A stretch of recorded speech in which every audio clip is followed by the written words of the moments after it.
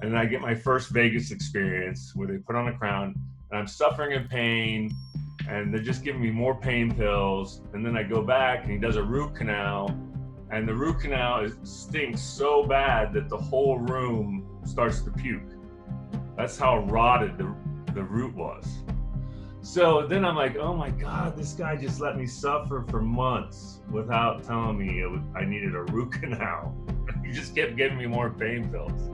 And then I come down with celiac disease, which is an autoimmune disorder, which sort of demonstrates itself as a sort of like acid reflux.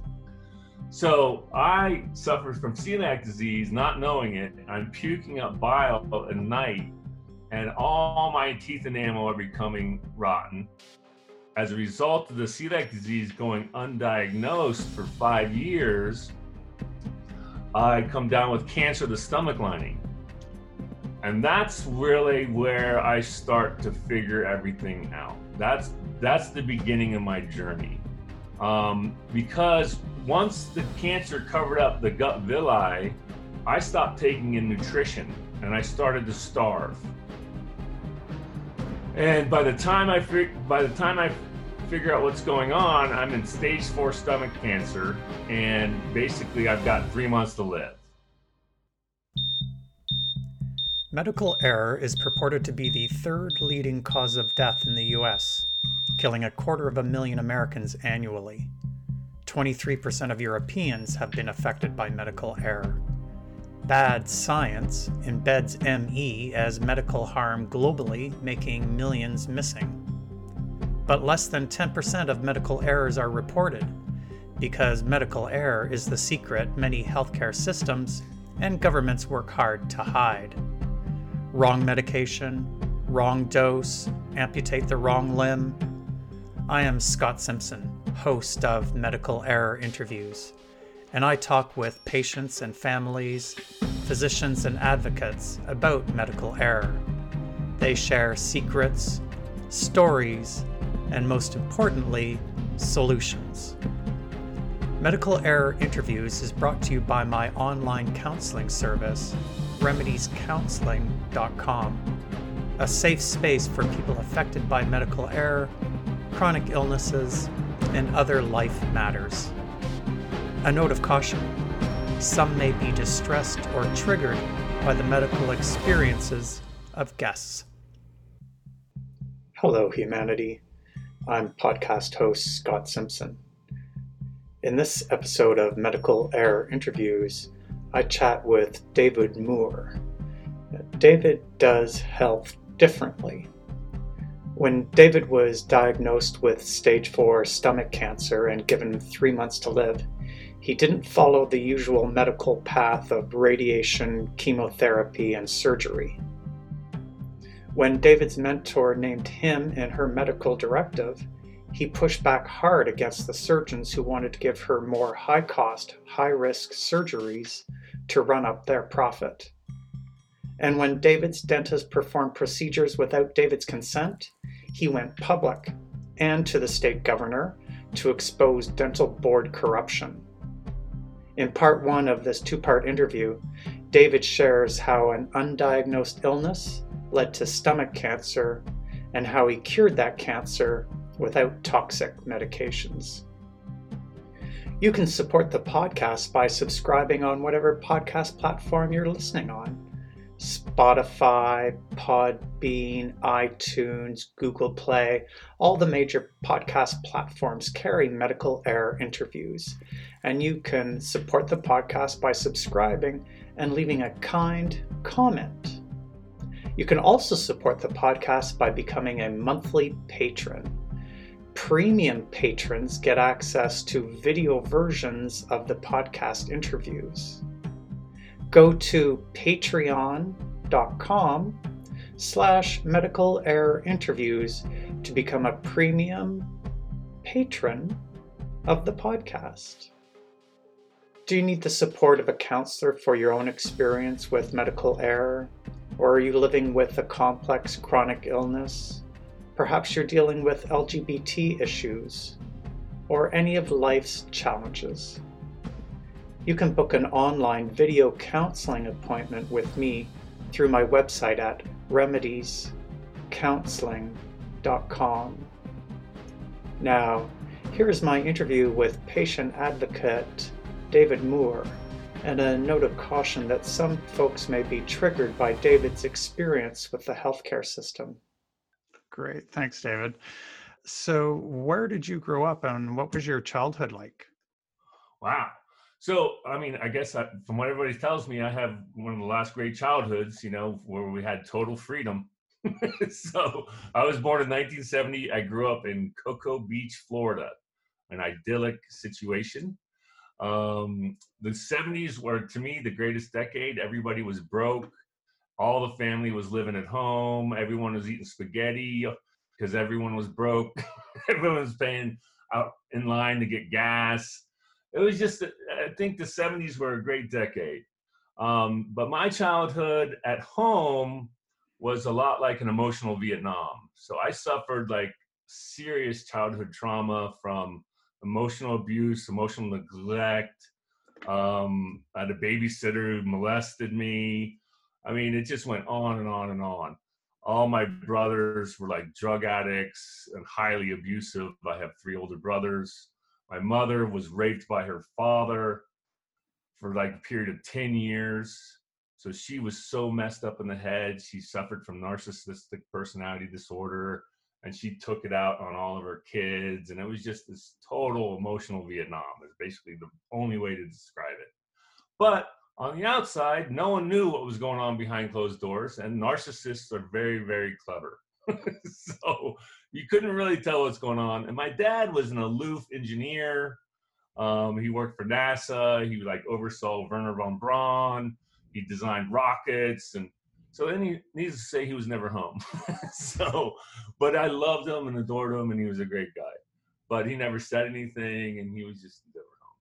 So as a result of all that, you just sort of left with this struggling adulthood until you figure it out. And that struggling adulthood really has to do with the traumatic brain wiring and how we're more susceptible to addiction, and how basically we've never experienced unconditional love, and how we can go into cascading organ failure in our 40s. So there's all these, basically childhood trauma is the scourge upon the world because it creates adult sickness in such an extreme way that they pass it on to their children if they decide to have children. So it becomes this exponential problem. And I would say right now in America, we're looking at about 40% of Americans suffering from childhood trauma. But other than that, I mean, everything was great. Like, I really had an idyllic childhood. I just never was home. I made sure that I was always out playing. They would always have to try and find me. I was always with my friends. I would study my friends' parents and try to understand why everyone was so messed up. So my whole focus became about empathizing with everyone and trying to understand what was going on. So by the time I was 15, I decided to dedicate my life to helping others.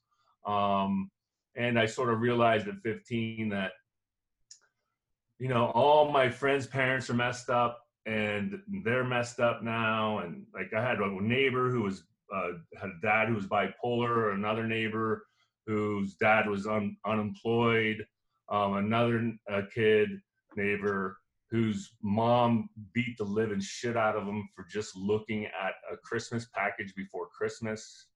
I mean, just kind of crazy alcoholics, drug addicts.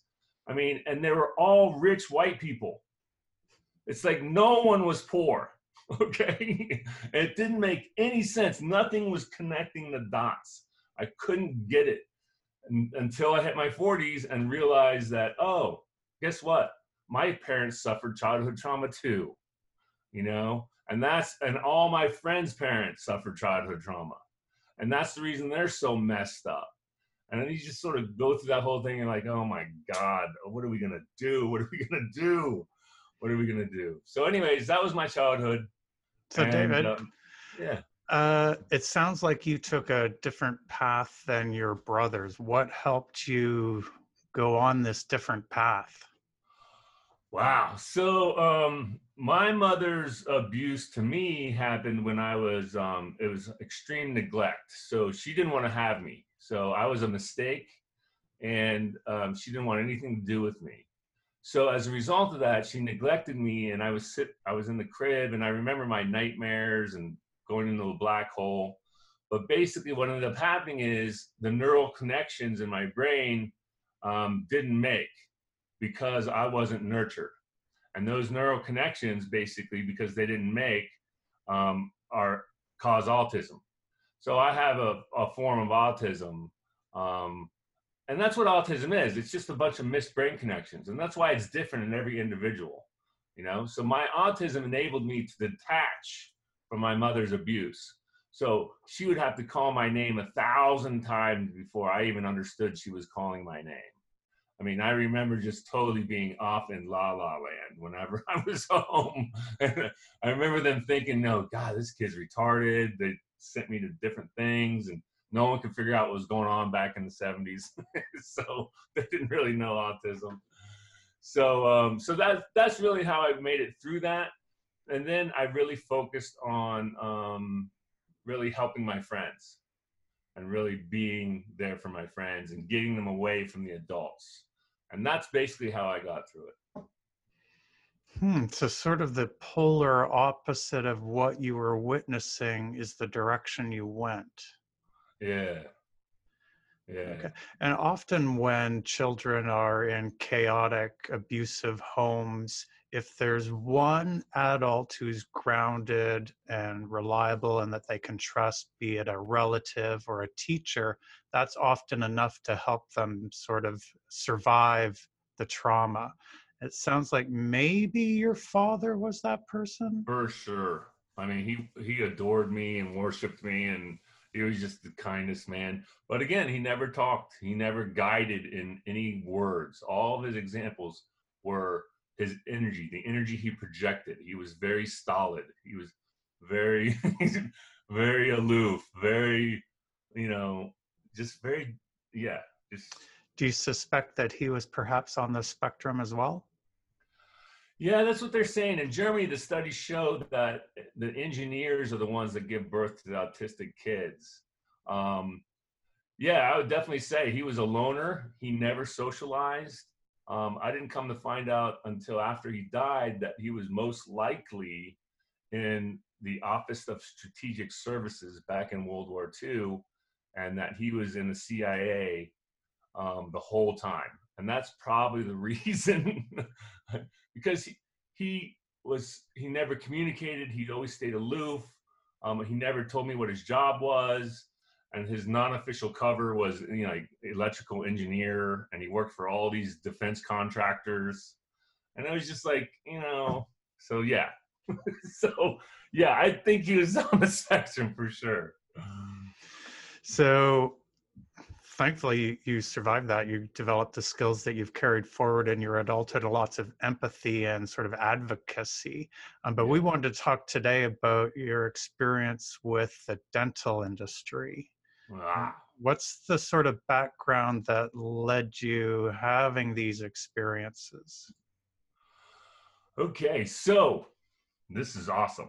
So basically, in my childhood, I told you about my autism, the neglect. Now, that neglect caused me to scream a lot, So I was screaming. Let me get this thing.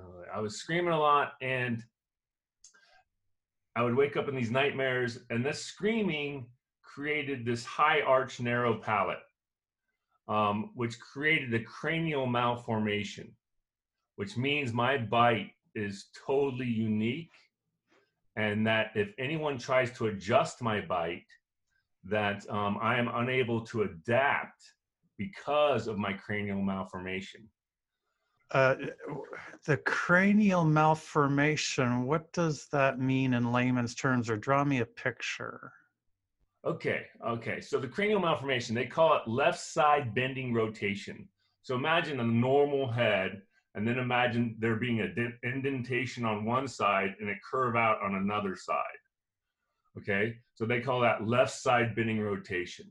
Now that left side bending rotation made it so that my left and right mandibular joints were uniquely placed in the sense that they were functional and not causing pain, but they were dysfunctional in the sense that they weren't normal, right? So I always had a popping in my right mandibular, and that popping always happened throughout my whole life, you know? It's never caused any pain whatsoever. But when they decided to, you know, work on my mouth, they obviously screwed everything up because they adjusted my bite. But we're getting ahead of ourselves. Okay. So dentistry. So as a child, I was sugar addict, and then I was going to all these dentists, and I noticed that it was really, really insanely painful. So I had a lot of fillings and a lot of mercury fillings all on the upper arch. And those fillings, when the dentist would put them in, they would fall out. I would swallow them, all kinds of, and the dentists were drunk. I could smell the breath, smell their breath. It was like sort of, Florida is like a really weird state, okay? So you gotta understand that the people there are also very weird. So the dentists were all drunk and everyone's sort of haphazard. They're prescribing Percocets and opiates like they're candy. I mean, at 16, they're giving me Percocets. What the? It's just crazy, okay? So anyways, I developed this hatred for dentistry because of all those traumatic experiences as a child. So then when I moved out to Las Vegas, one of my veneers on my front teeth, it had come cracked, and they had to put on a crown. So you had to get veneers when you were a child because you ate a lot of and drank a lot of sugary stuff. No, so the two front veneers, and this is crazy. I dove into a shallow end of a pool as a kid and busted the two front veneers in like elementary school. Okay. I mean, the two front teeth, and it sort of looked like Dracula. I loved it. But anyways, so anyways, they put on veneers. I guess they should have put on crowns, but whatever. They put on veneers, and 20 years later, I'm in Vegas, and then I get my first Vegas experience where they put on a crown, and I'm suffering in pain, and they're just giving me more pain pills. And then I go back, and he does a root canal, and the root canal stinks so bad that the whole room starts to puke. That's how rotted the root was.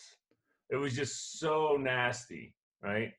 So then I'm like, oh my God, this guy just let me suffer for months without telling me I needed a root canal. He just kept giving me more pain pills. So then I'm just like, oh my God, I can't go back. I can't go back. And then I come down with celiac disease, which is an autoimmune disorder, which sort of demonstrates itself as a sort of like acid reflux. Like, you don't know what's going on. This happened like 10 years ago when no one knew what celiac disease was. So I suffer from celiac disease, not knowing it. I'm puking up bile at night, and all my teeth enamel are becoming rotten. And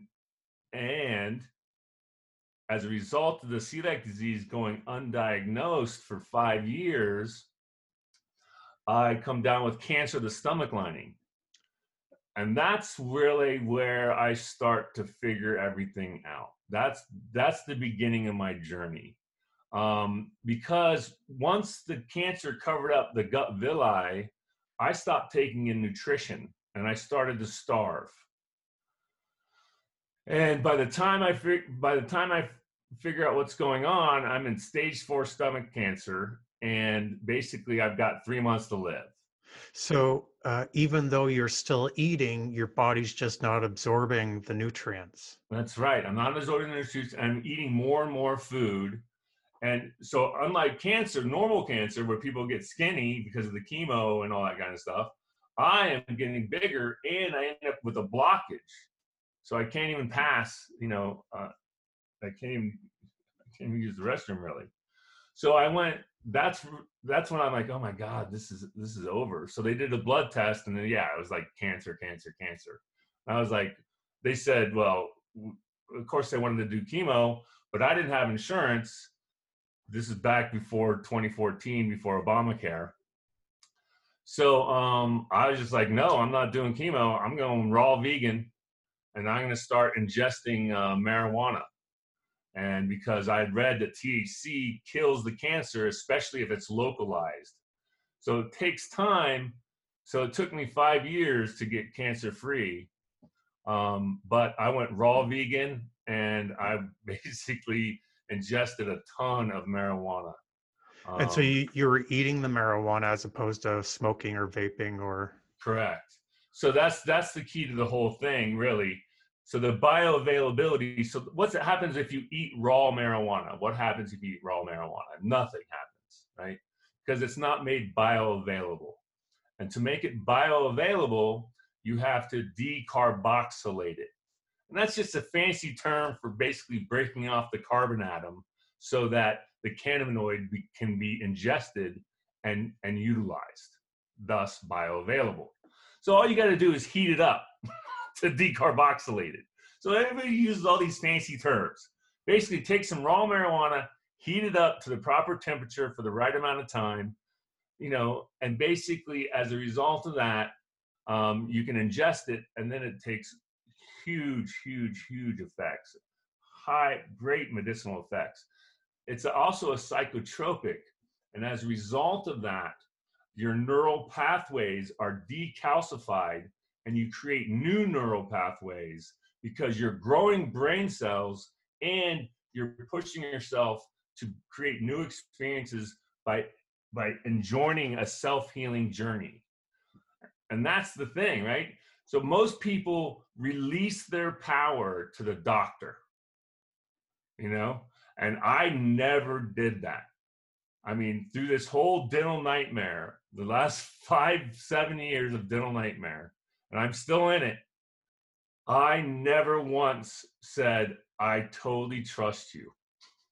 I release my intellect, my heart, my mind, my body, my soul. I release it to you, and I totally trust you because you're God, And that's how we treat these doctors. They are the high priests, and they're just a bunch of moronic kids who are, it's like the Wild West, okay? They don't know shit. Where are all the old guys? I can't find them. Where's all the wisdom? Where's all the training and the apprenticeships and the mentorships? Where is all this?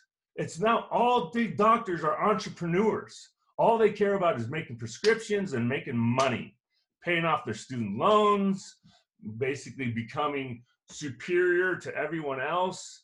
I mean, that's their goals. Like, what happened to the old school dentistry? What happened to just the neighborhood doctor? Where are those people?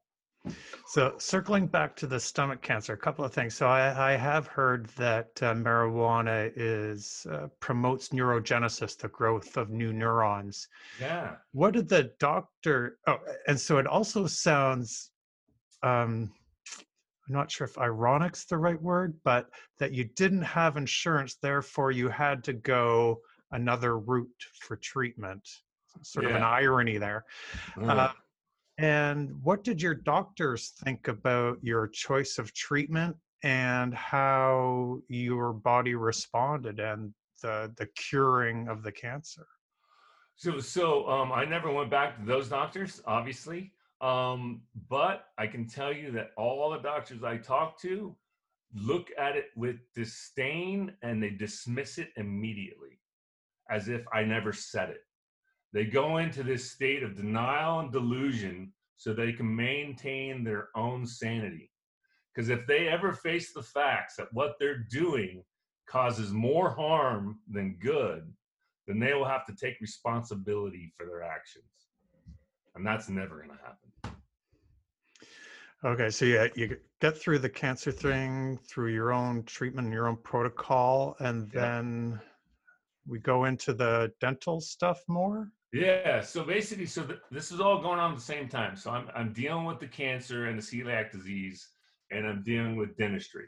So now understand, I've been to over 30 dentists in 5 years, okay?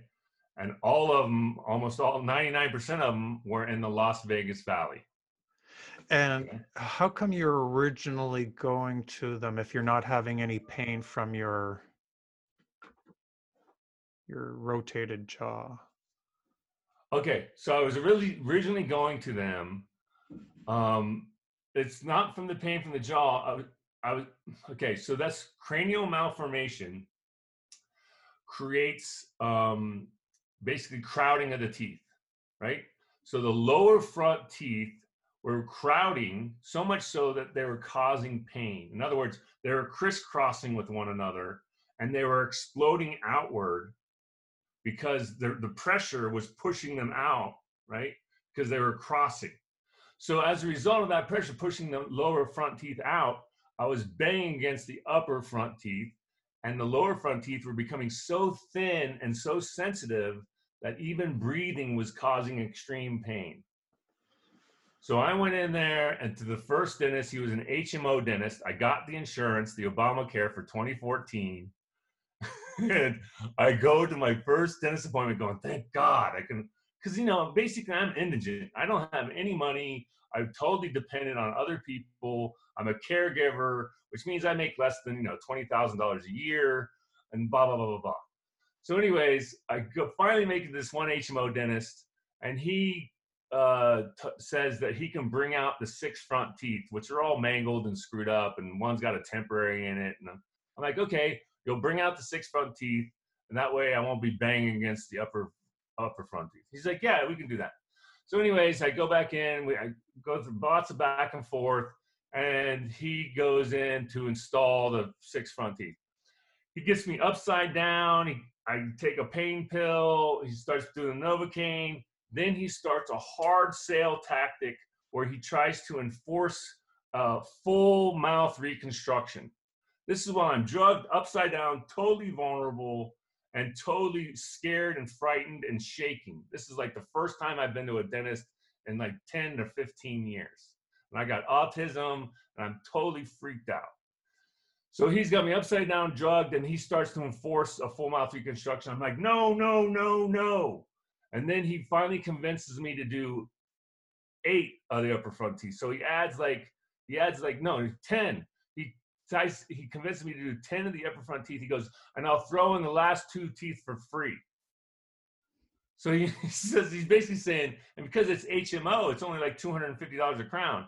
I'm like, okay. And for folks who aren't familiar with what's an HMO? So an HMO means you got to go to their doctor. So it's a type of insurance plan where they enforce the doctor that you have to go to. So only certain doctors, like certain scam artists, actually accept that, So it's just like, it's a way for them to make money, but more importantly, it's a way for them to make as much money in a short amount of time as possible. So the idea behind an HMO dentist, it's called drilling for dollars. It's a very common story. And they've been doing this for decades and no one's done crap about it.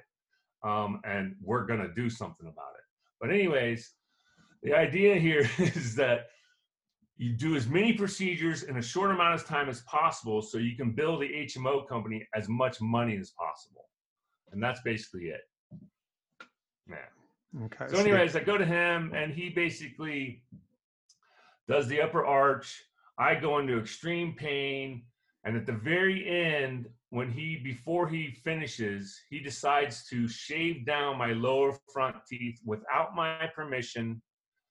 And he shaves off 3 to 4 millimeters off of the lower 6 to 8 teeth. Lower 6 to 8 teeth. He just stands back like he's mowing the grass with 3 passes. He goes, rank, rank, rank. With 3 passes, he shaves down my lower front teeth. I lose my mind. I jump out of my chair. I run out of his office. I call him. I'm in total pain.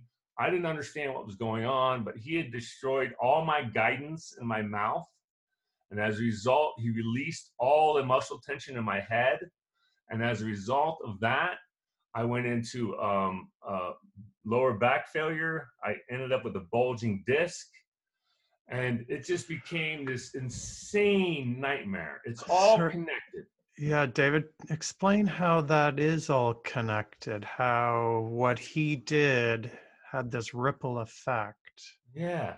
So that's the journey, right? The journey is in understanding how, one, they can get away with this, and two, how is this even possible? How could they cause this much pain? You know? And I'm just like, this is wild. So I didn't know this at the time, but I've been seeing an osteopath for the last year and a half, and this osteopath saved my life. Osteopathy is, to me, the only effective form of medicine in the world. So when you combine osteopathy with, a ovo-vegan diet, ovo means egg, so egg and vegan diet. When you combine that with an ovo-vegan diet and herbal medicine like marijuana, and you're ingesting that, so if you do all three of those things, you can basically reverse about 80% of disease. And this is what the science is showing us, And for folks who aren't familiar with an osteopath, what kind of doctor are they? They call him a doctor of osteopathy. Now, it's to me, you got to look it up. So, but mostly, it's really about it's energy work, but it's energy work in the sense that we have a doctor of osteopathy who is also an MD, who's been trained in every single aspect. So they go to an additional 4 years. So a family medical doctor will go and get his MD degree, right? An osteopathy will get an MD degree and an osteopathy degree. So he goes for an additional 4 years, an osteopath does. So an osteopath can prescribe medicines, can do pain pills, can do everything a regular MD can do. But in addition to that, they have a comprehensive understanding of the body and how it all works together. So what an osteopath does, a good one, and there's not that many out there, they'll work with your energy and release trauma points by using their energy to activate your energy and make your body so that it works in a self-healing model. So in other words, he'll help bring your body back to homeostasis. And as a result of that, you can self-heal. So he basically helped bring my back into balance. He helped bring everything back into balance, and he helped bring me out of pain. So when I went to see him, I had suffered a herniated disc in my lower back as a result of all this. That herniated disc, he got me out of pain within 3 weeks with no pain medication, okay? And no surgery required.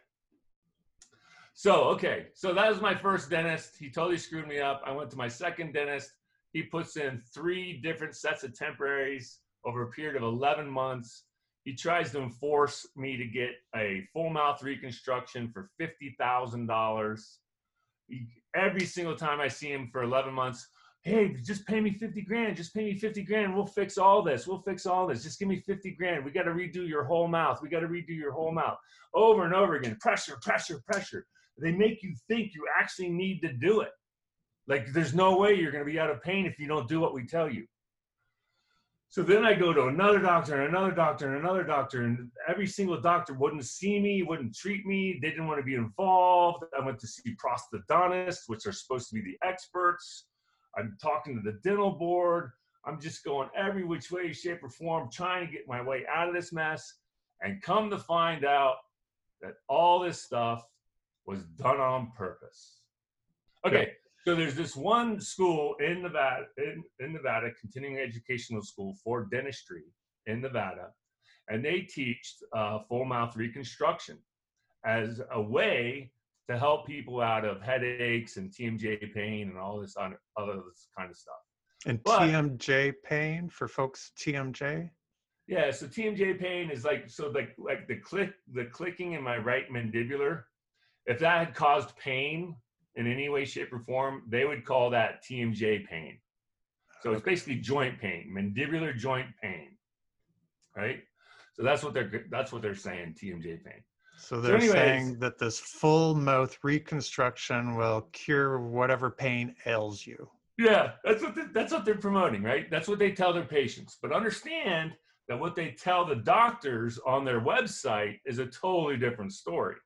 What they tell their doctors on the website is, come to us, we'll increase your revenues by more than 50% guaranteed. Whoa. That's the drop the mic right there. I mean, that's insane. We have here a for-profit continuing education system for medical purposes that is simply promoting the idea that we'll make you more money if you come to us. I mean, that's pretty wild, man.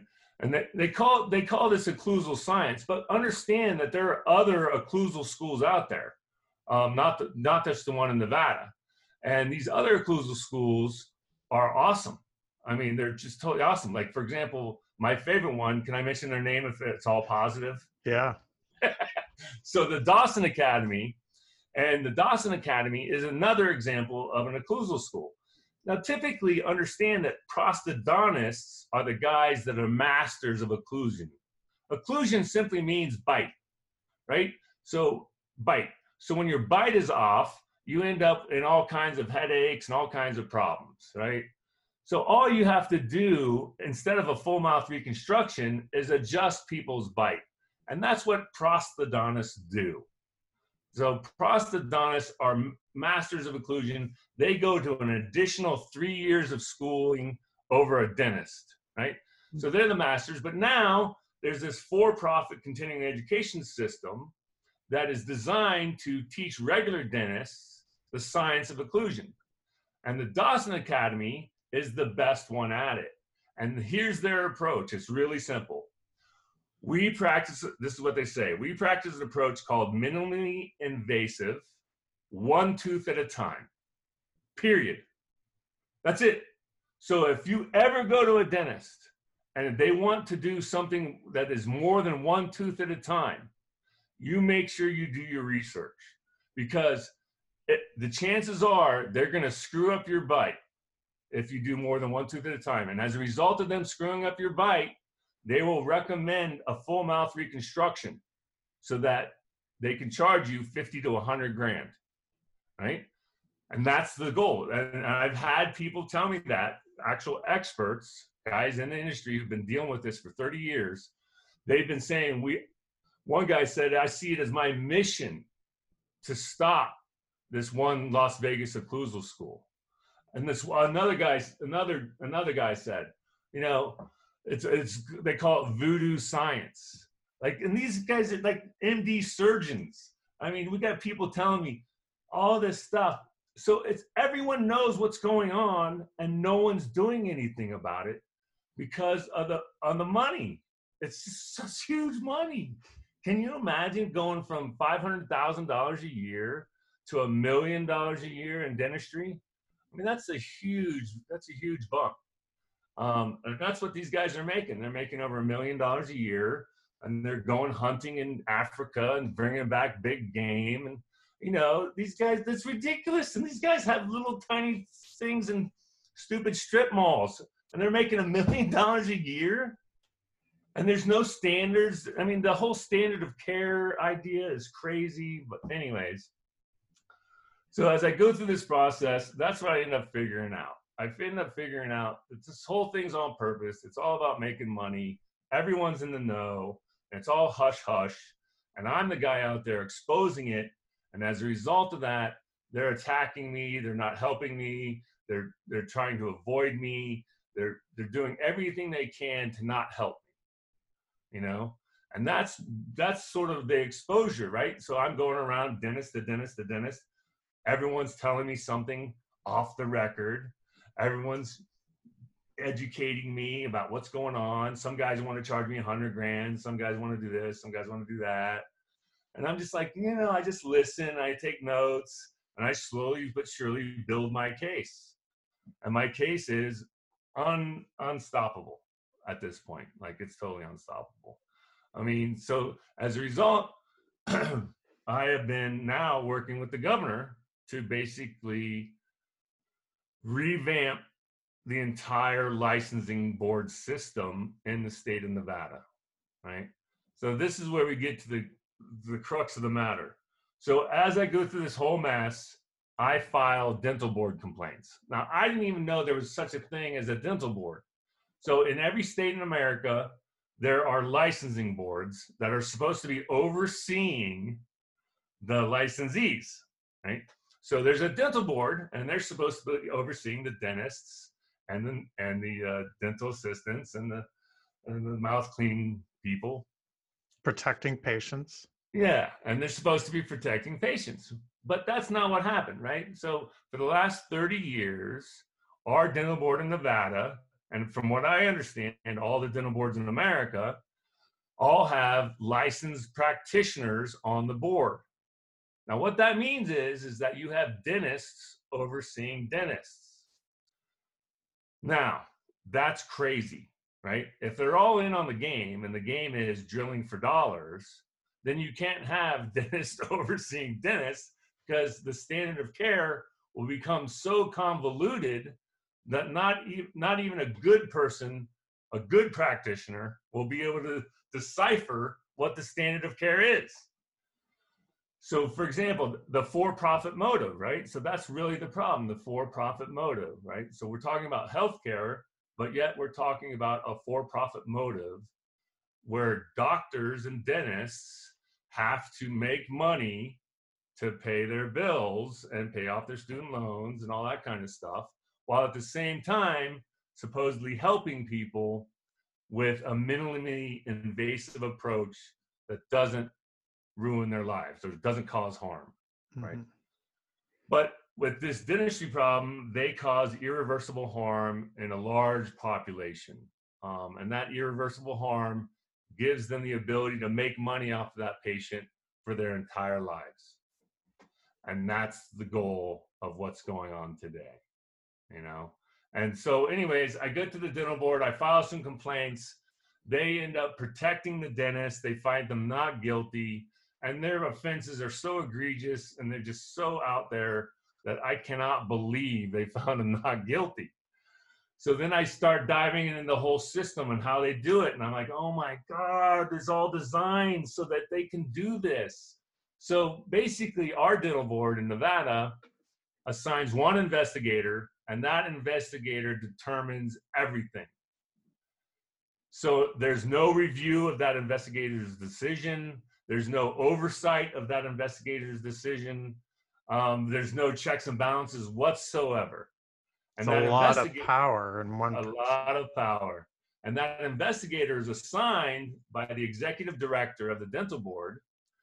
And that investigator depends upon this money as supplementary income because they're such bad dentists that they don't make any money, that everyone hates them, right? So one of my investigators was a dentist I actually went to, okay? And he should have bowed out for conflicts of interest, but he didn't. He found the dentist not guilty. And that one dentist who was an investigator actually put in a temporary tooth and then sent in his assistant with an actual wrench to pull out the temporary. An actual wrench. So it's just insane what they're doing. So anyways, so that's how it was. So now the Governor Sisolak, has come in and he is totally changing the game. So he has passed a bill. He's created a whole new commission. And he's created checks and balances. And this commission is going to be made up of doctors and nurses and public members and Health and Human Services and Medicare. And their whole plan is to figure out a way to reduce healthcare costs and to basically do patient protection. So it's a patient protection commission, right? So let's get into that real quick. I mean, Scott, what do you think? 90% of all healthcare dollars are spent on the last 3 years of life in America, right? 90% of all healthcare dollars in the last 3 years of life. So what's that mean in human terms?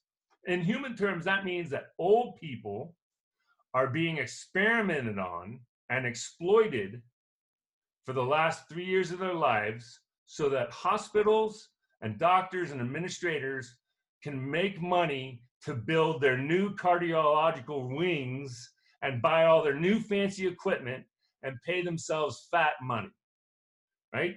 So this whole system, medical device industry, the pharmacological industry, and the big hospital and big doctors and all that kind of stuff, big medicine, right?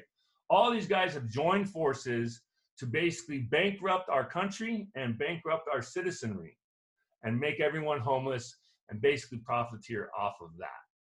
So when you look at that, 90% of all healthcare dollars in the last 3 years of life, you're looking at basically all these old people and all these family members being shamed into consenting for these procedures because they feel so guilty that they haven't been around their grandparents or whatever, or their parents. They feel so guilty that they'll do anything to keep them alive, not realizing that the probability of them coming out better as a result of the next procedure is so small, so minuscule, that all you're really doing is torturing them with fear. Because they are sitting there in the hospital with breathing tubes and they are scared shitless. They are losing their minds with fear, and they would consent to anything to stay alive, not knowing that they're just going to be tortured and that their recovery would be decades if they ever recovered at all. So that's horrendous. Then add that statistic to the fact that the third leading cause of death in America is medical error. Holy smokes. Now you combine those two things and you go, wow, what is going on? So if it's the third leading cause of death, we're talking about, 300,000 people a year. And that's what we can count. So you got to figure there's another couple 100,000 that are unreported. So anyway, so figure that. So 300,000 people a year are dying from medical error. Half of those errors are pharmacological. Oops, we didn't mean to give you that medicine and that medicine. And that's because all these doctors are so focused and so compartmentalized that no one is approaching healthcare from a holistic perspective and from a patient point of view. In other words, we need to track a patient and in their wholeness. We need to know where's the depression levels at, what's their diet like, do they have acid reflux, or do they have sleep apnea? What are all these different things that are contributing to their lethargy? Let's not just focus on the aortic stenosis, for example. Let's focus on this whole person, because the risk factors involved in any surgery are so immense that the increased mortality rate is obvious. And the fact that we're risking our old people's lives so that hospitals and the medical industry can make money, it's just, and then be tortured. It's just so wrong. It's just all so wrong. And then you got to figure, so if half of them are pharmacological errors for third leading cause of death, and the other half are like infections. So, I mean, it's like, what are we doing? Like, why are we cutting people open if they're going to die from infection? And now antibiotics and then you start going down the rabbit hole. And the rabbit hole is diet, right? So guess what's going on in our diet? All of our animals are being fed antibiotics. We ingest those animals. And as a result of that, we receive a low dose of antibiotics throughout our entire lives. That low dose of antibiotics actually empowers the bad bacteria in our microbiomes. And that's what causes 80% of all disease. Okay? The fact is, 80% of all disease is derived from the gut. All disease starts in the gut because of these bad bacteria, right? So antibiotics are a big deal, and we shouldn't be prescribing them the way we're prescribing them, and we certainly shouldn't be giving them to our animals. And then when you look at, let me give you the one verbiage that really helps people drive this point home, right? So all disease starts in the gut. So that means that diabetes starts in the gut. Now, everyone agrees that sugar contributes to diabetes. There's no doubt, 100%. But what if I told you that meat and dairy and bread also are the big contributors? In fact, red meat and processed meat are the two biggest factors to diabetes. What would you think about that? I hadn't heard that. I had heard recently that they thought it was maybe enteroviruses. It's crazy. So the reason this is simple. There are good bacteria and bad bacteria in the microbiome. Now, the microbiome is throughout our entire bodies, right? So we have a microbiome in our mouth, we have a microbiome in our lungs, there's a microbiome on every single organ, and there's a microbiome, the vast majority of our microbiome is in the gut, okay? Now, a microbiome simply means that we have all kinds of bacterial DNA running throughout our bodies, right? So we're actually made up of more bacterial DNA than human DNA. And that means that we need to work with the bacteria. We have to work with them, because if we don't work with them, then they will kill us, right? Because what ends up happening is the bad bacteria aren't necessarily bad. They're only bad when they dominate the microbiome. And the only time they dominate the microbiome is when we feed the bad bacteria everything they want all day long.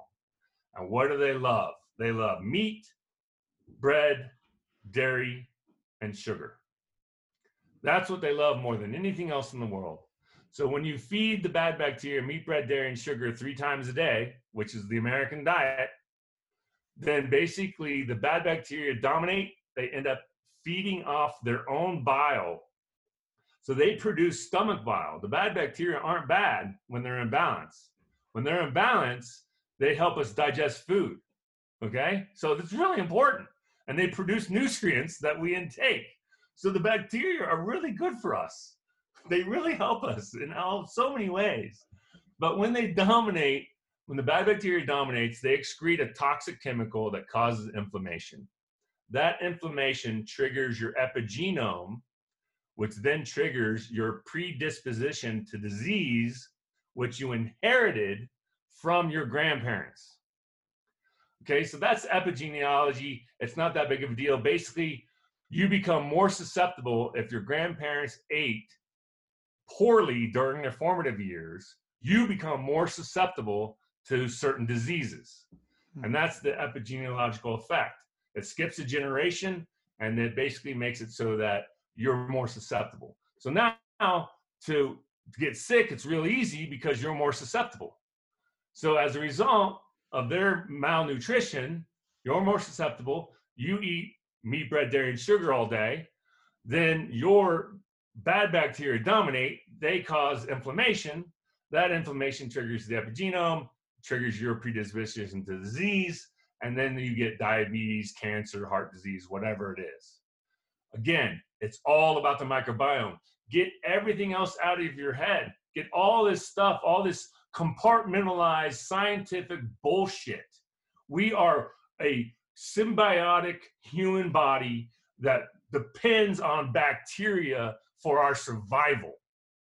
And if we do not feed the good bacteria with fruits, nuts, vegetables, and legumes, if we do not feed them fruit, nuts, vegetables, and legumes, then we will never be in balance with our good and bad bacteria. And to be in balance simply means homeostasis. And homeostasis simply means that we are able to self-heal because our body's functions are all working. When we're not in homeostasis, we are under attack. And when our body is under attack, it's in fight mode. And then when we're in fight mode, basically, it can go either way, you know? And that's sort of the scenario. So Okay. What's a probiotic, Scott? A probiotic is simply good bacteria. And why don't probiotics work? Probiotics don't work because we're not feeding them. You have to feed the good bacteria. So you can eat probiotics all day long. It's not going to do anything. You have to create a whole society of good bacteria, and you have to empower them. so that they can take on the bad bacteria and create balance. So what's the most effective foods? The most effective prebiotic foods that you can eat are raw garlic, cooked onions, and asparagus. These are the 3 most effective foods. They have lots of inulin. And then green bananas, which has this non-soluble starch. Again, and that's a prebiotic. So that's really that's really where you want to go. Then the most effective prebiotic on the planet is bioavailable marijuana.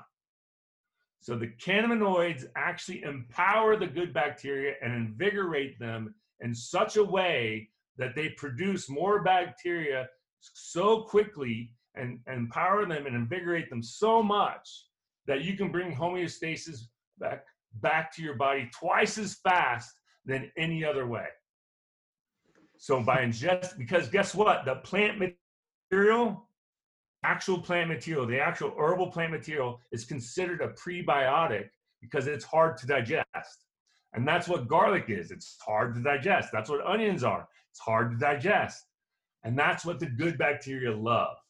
Now, warning, for anyone who wants to get on a prebiotic diet, in the very beginning, you will probably suffer from an extreme deep gastritis. Are you on probiotics or prebiotics? Prebiotics. Okay, what's the difference between the pro and the pre? Okay, so probiotics are simply just good bacteria. Okay, prebiotics are food that feeds the good bacteria. Yeah. Okay. So prebiotics, so when you're eating a lot of raw garlic and onions and asparagus and lots of hard to digest foods, in the middle of the night, you have to burp a little, you know? You have to force yourself to burp. A lot of people find that discomforting, but it only lasts for like 30, 60, 90 days, you know? It's not going to be a lifelong deal, you know? Okay, so it sounds like you're saying on your riff about the microbiome here that there's like a medical error within the system around nutrition and around chronic illness, and that they're not paying attention or enough attention to the microbiome and its influence. Yeah, exactly. So when talk to a surgeon, right? A surgeon has been trained specifically to know that inside the body is a sterile environment, right? They think that every organ is sterile. To this day, okay? But guess what? On every organ, there's tons of bacteria, tons. So what they're doing is they're introducing bad bacteria when they're doing surgery. And that bad bacteria, that's when everything goes to hell, right? So that just tells you how far away we are. We're 50 years away from this information being executed within the educational system, right? So we have an educational foundation that is so deeply flawed, and so deeply flawed in the sense that we have an FDA which was founded by a bunch of chemical engineers, a bunch of petrochemical engineers, okay? FDA overseeing all this crap. We have a bunch of pharmacological research being funded by for-profit companies to our educational system. Our educational professors are selling out for this money and falsifying research to please their overlords, right? So the whole system is being corrupted from its foundation and has been since the very beginning, because these chemical engineers actually believe that that pharmacology is effective. They actually believe that ingesting petrochemicals is a medicine. This is insanity in every step of the way.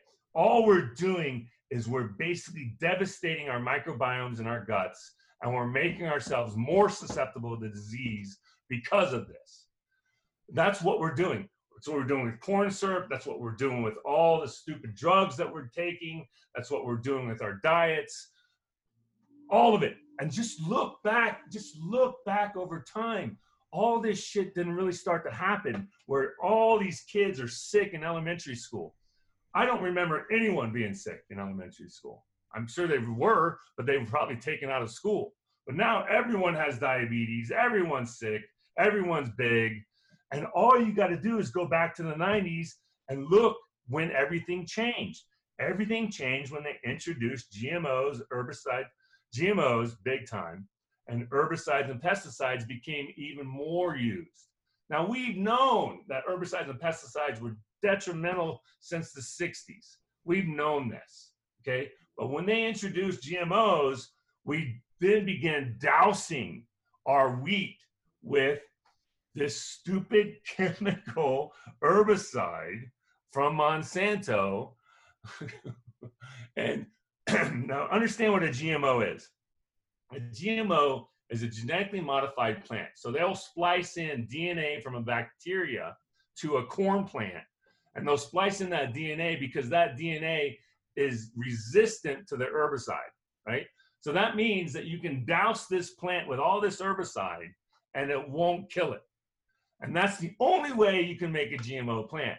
So as a result of this, we are now spraying all of our wheat crops in America with glyphosate, which is the herbicide I'm talking about. We are dousing it 2 weeks before harvest, okay? So as to create a greater yield in the plant. For some reason, when the plant dies, it produces more wheat, right? So we just douse it with this glyphosate 2 weeks before harvest. Then we make all this bread out of it. We eat all this bread. We're eating all this herbicide. And guess what the herbicide does? It kills all the bacteria in your gut, okay? So as a result of this, you can see sort of a cascading effect, right? And I call it a Nazi-esque eugenics program designed to kill off all of our old people while profiteering off of their suffering. And that, to me, is the most evil and the most prolific form of evil in this world today. It is modern medicine in every way, shape, and form. And we have these young surgeons in there in their 30s and 40s thinking they are God incarnate, thinking they can save everybody. And then when someone dies on their table, they totally operate in denial, like it never happened. So okay? So it's all madness. Yeah, so we've touched on a couple of different medical error things. Your whole personal experience with the dental industry, repeated poor experiences, your conceptualization around the microbiome and how that's sort of embedded medical error in our nutritional approach. Amen. The medical error of what they're doing to the elderly, over-treating, doing these procedures that the elderly wouldn't want. And I know from reading studies of physicians, when they're asked, what do you want your end of life care to be like? They do not want to be sustained. They do not want the heroic efforts that they seem to do. But you also mentioned that recently you were a caretaker for an elderly friend. Share a bit about that experience and how that ties into the medical error as well. Yeah, for sure. So I've been a caregiver for the last 15 years to a friend of mine. She was my department chair when I was an adjunct professor at UNLV. Basically, about 3 years ago, she went into the doctor and they identified aortic stenosis. Well, a big thanks to David Moore for sharing his bouts with medical error and with cancer. David definitely has an unconventional approach to his own health and how to treat cancer. In recent years, we've seen the political and scientific validation of anecdotal reports of benefits of medical marijuana. Perhaps its anti-cancer properties will also be validated with quality research in the near future. David's experience surely adds credence to that endeavor. In part 2 of the interview, David will tell us how his good friend Patty went in for a routine operation, how it went horribly wrong, and how the surgeons turned their error into a moneymaker. in what David refers to as a Nazi-esque eugenics program. David will also tell us the secret to his success when he endeared himself to the new state governor and took on the powerful and profiteering Nevada Dental Board. If you would like to support the podcast, you can subscribe on iTunes, Spotify, Podbean, and please leave a kind comment. You can also support the podcast by becoming a monthly patron. Premium patrons get access to video versions of the podcast interviews. Go to patreon.com/medical error interviews to become a podcast patron. And if you're in need of a counselor for your own experience with medical error for living with chronic illness, you can book an online video counseling appointment with me through my website at remediescounseling.com. Thank you for listening. Be kind to yourself and be kind to others.